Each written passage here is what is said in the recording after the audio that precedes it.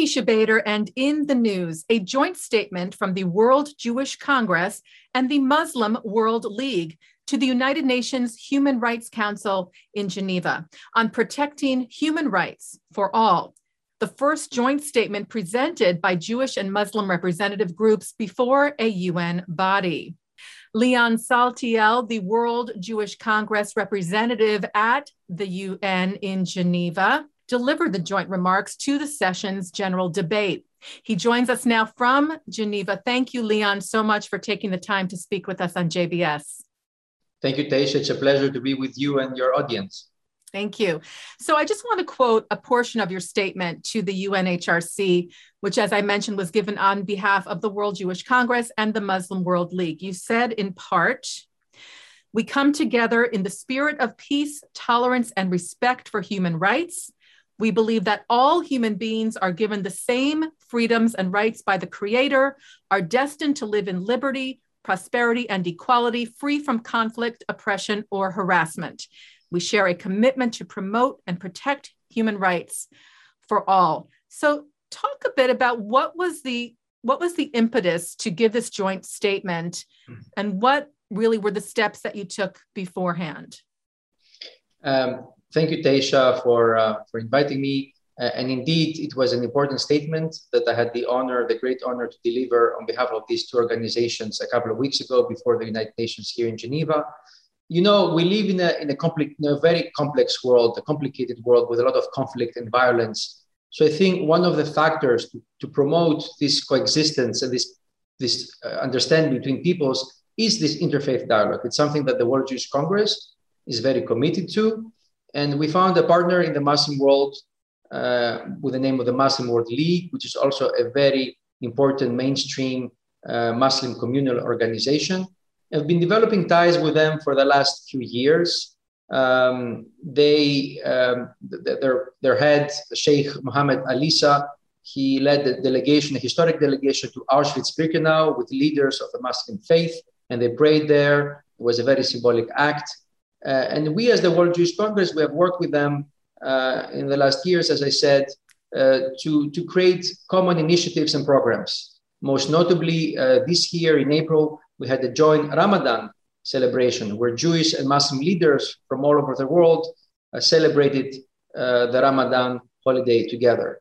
So as another step in this partnership, which is continuing, and we have more plans for the future, we took the joint initiative to speak before the United Nations to publicly announce our willingness and our commitment to work together, to speak together, and hopefully to help alleviate some of the world's problems.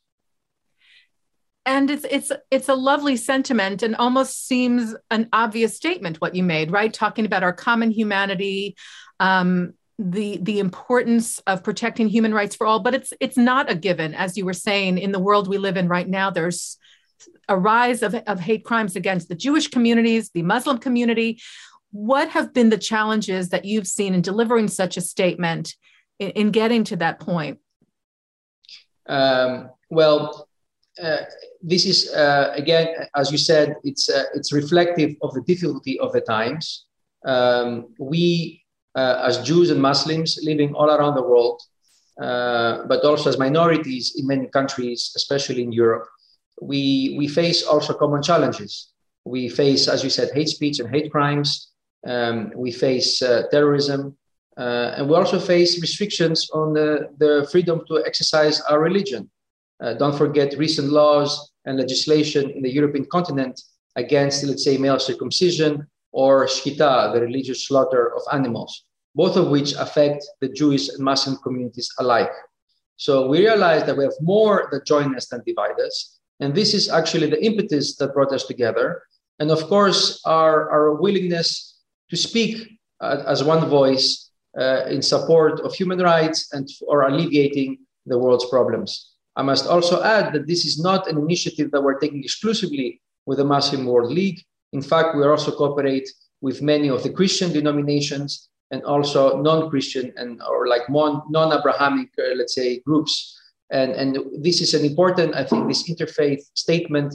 It was the first delivered, as you correctly said, in front of the UN body, but we hope to expand it and get other faiths to join us as well, because there are challenges that we need a big consensus, and it's not just a couple of faiths that should take the lead in this. Absolutely. Now, I want to just talk a bit about the UN Human Rights Council and the work that you do being the representative to the UN in Geneva. Can you explain a bit about the council itself and what it's supposed to do? It's part of the UN office in Geneva at the headquarters there, but what specifically is the Human Rights Council supposed to be focused on? And then we can get to some of the problematic issues that have come up in regards to Israel, for example. We can talk about that as well. Correct. So the Human Rights Council is the UN's primary organ dealing with human rights. It's based in Geneva. It was founded in 2006. And its mandate is to promote and protect human rights around the world. Of course, as you correctly said, it always hasn't stood up to these lofty ideals. And often Israel is being discriminated there. And there is a standing agenda item, the notorious agenda item 7, which is discussed at every session and in regards to Israel. So it's not a perfect body, but it's also not a perfect world. And we chose the Human Rights Council because it's an imperfect body, because we came to this imperfect body pleading the world's states to listen to a message of peace and tolerance, and to a message that we may be of different citizenships or faiths, but we're one humanity and we should work together and not be divisive. So I think those controversies that plague the Human Rights Council were also one of the reasons why we chose this body to deliver our statement as a way of trying to address some of its issues and moving it towards a more productive, let's say, avenue. How have you felt that bias of the Human Rights Council, or have you experienced, and how do you sort of navigate those waters of dealing with a body that is unfortunately known to have this anti-Israel bias? And there are many countries that are members of the council that are, have firmly stated their views against Israel. So how do you, as a Jew, as someone who fights anti-Semitism, as someone who stands for interfaith, a representative of the World Jewish Congress, how do you find your way in those difficult waters? It's a good question. And as you say, it's very difficult waters indeed. And it's a balancing act. You have countries that are dictatorships that don't respect human rights, that are members of the council, and they're using the council for their own agendas, and often to the detriment of Israel, meaning they scapegoat and they focus on Israel as a way to deflect from their own problematic human rights records. At the same time, you have very friendly countries that are members of the Human Rights Council.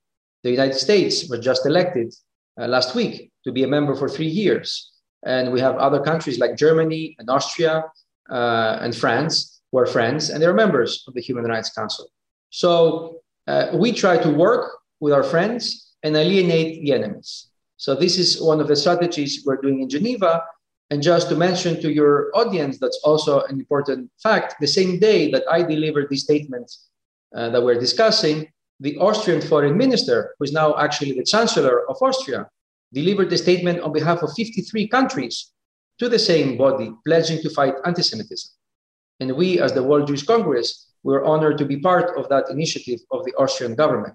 So again, in a body that has been criticized for anti-Semitism, we gather 53 countries to pledge to fight anti-Semitism. So I think this is how you can affect real change. This is how you can push the enemies of the Jews and of human rights to the side and put the enemies, the friends of peace and human rights, to the forefront. I think it's so important what you're saying, because basically you're saying you do what you can do in this situation. You make as much positive change as you can. And there obviously is room to do that, as you just mentioned, with the Chancellor of Austria making that statement, which is a huge accomplishment. So congratulations on that. And to just keep, pushing forward. Maybe there are setbacks and there are challenging, walls that you face, but it sounds like you move forward in the ways that you can.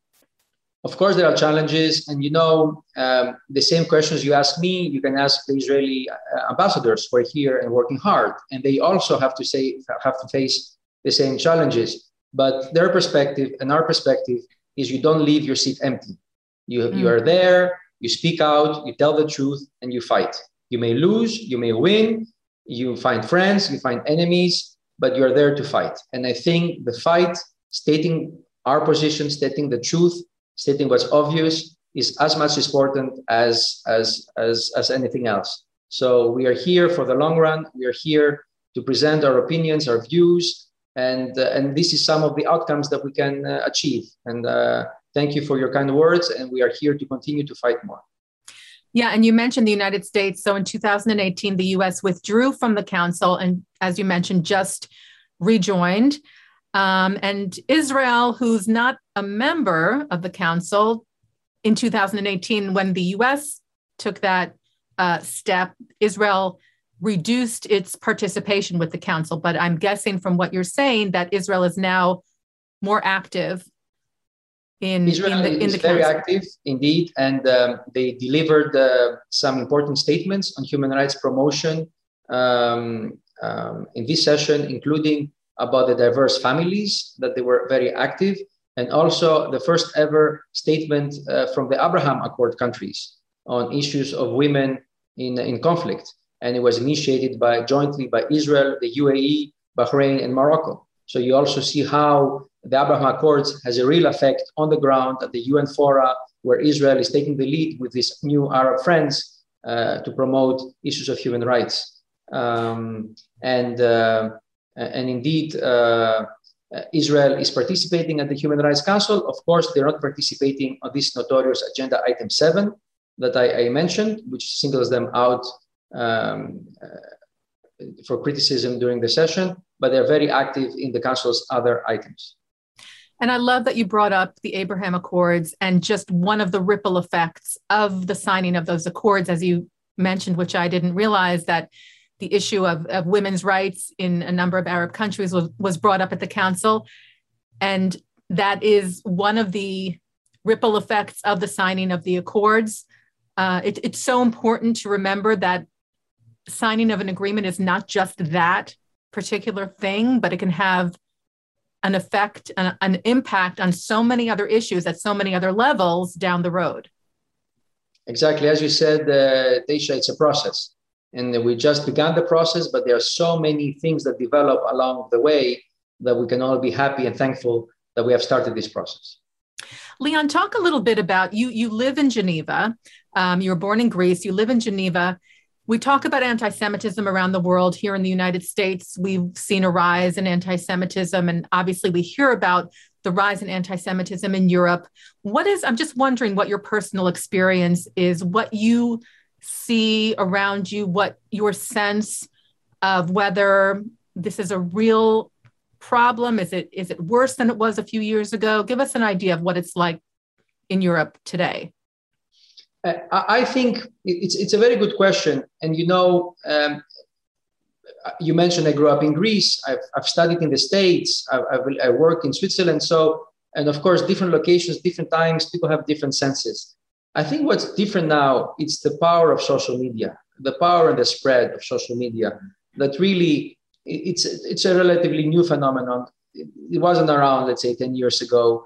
And back in the day, it was very hard to put sort of like hateful words into the mainstream. Now, somebody from their basement, they can type something on Facebook or Twitter and the whole world can see it. So I think that's a qualitative change that has changed a little bit the scenery. And somehow with COVID-19 and all these conspiracy myths that have emerged, all these people who in fact be in the extremes and never be seen by the society now have a voice and a microphone. So I think that's what we have seen recently. And that's why we're very worried that somehow things from the extremes are coming into the mainstream. They're easily accessible. People can follow them. They can look at them. They can share the information. And these things can have real effect on the ground. They don't stay only on social media. People use all these things to actually attack Jews, minorities, other individuals around the world. And that's the fear. And this is why we, as the World Jewish Congress, work with many governments and social media companies to try and see what can we do, how we can educate the users, how we can find and sort of like delete all these posts, how we can work with governments and police to try and find the perpetrators. So it's a whole new game that was not here, let's say, 5 or 10 years ago. And I think that's what is new and what is so worrying. And that's something that is not just in Europe. Unfortunately, as you said, it's around the world. Social media gets to every corner of the earth, and it's really become a huge problem in and of itself, for sure. Talk a bit about growing up in Greece and your expertise. I know you've written books about the Jews of Thessaloniki, the community which was almost completely destroyed during the Holocaust. I believe it was 90% of the Jewish population in that city were murdered during the Holocaust.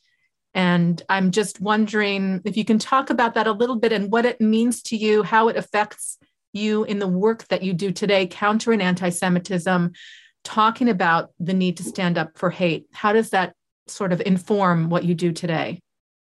Well, as you correctly say, I was born in Thessaloniki, which has been for centuries a home to a very prominent Jewish community that really was one of the main Jewish communities of recent memory.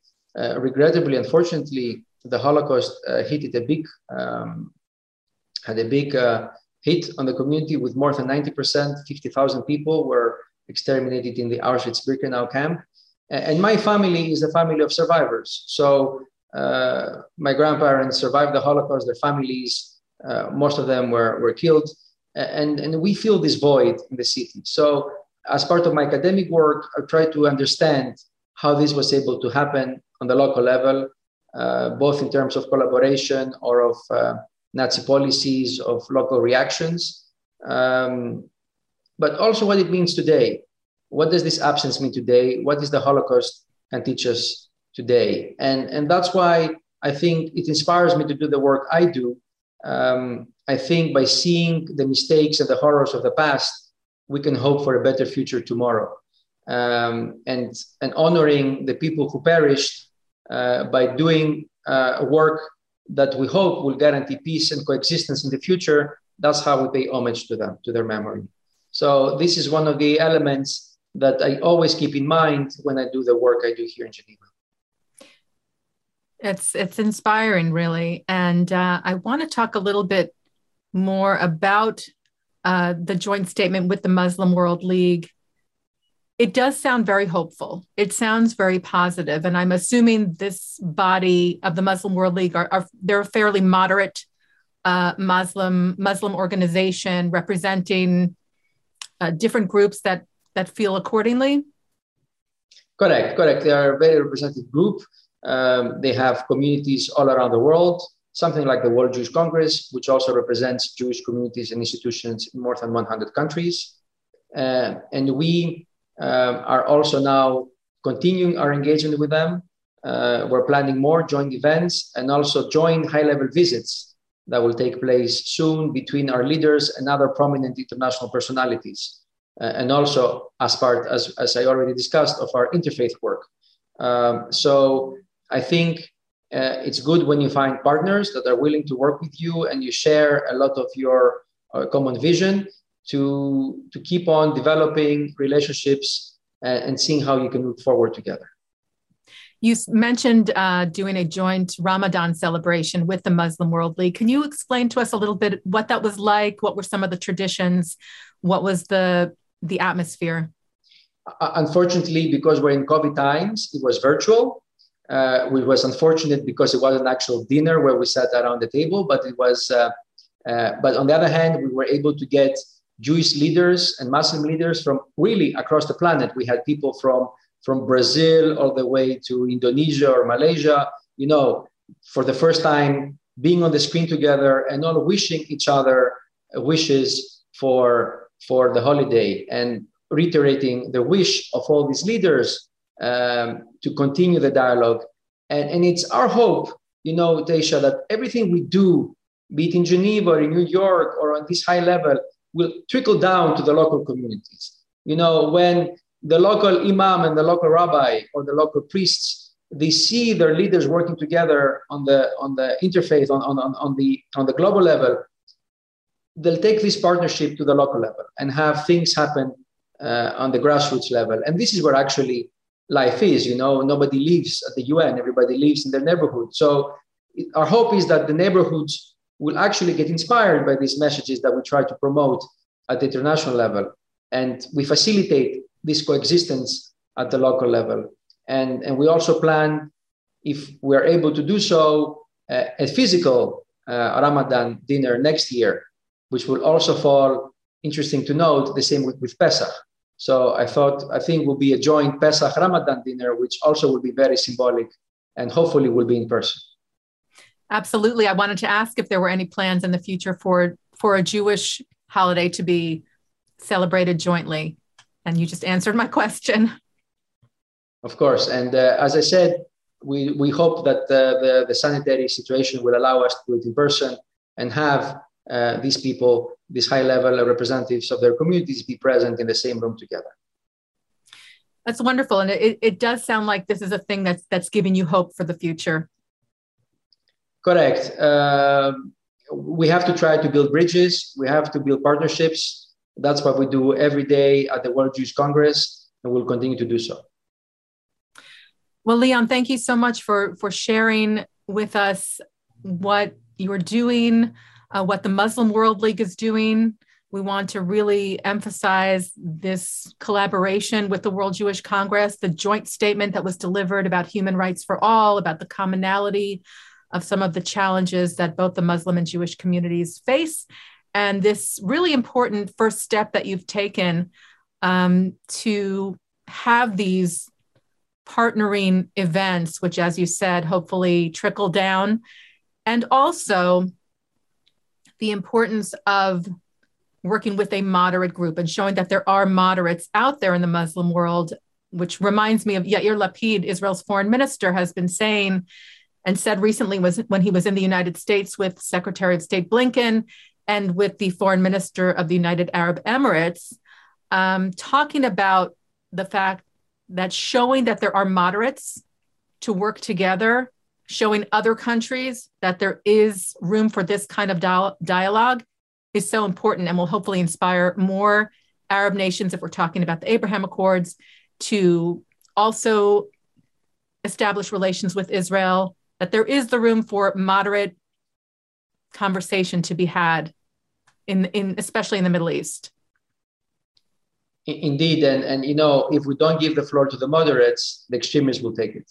So we have to not only give the floor to the moderates, but support them and work together and be creative and build alliances and get institutions like the UN and governments to support this effort.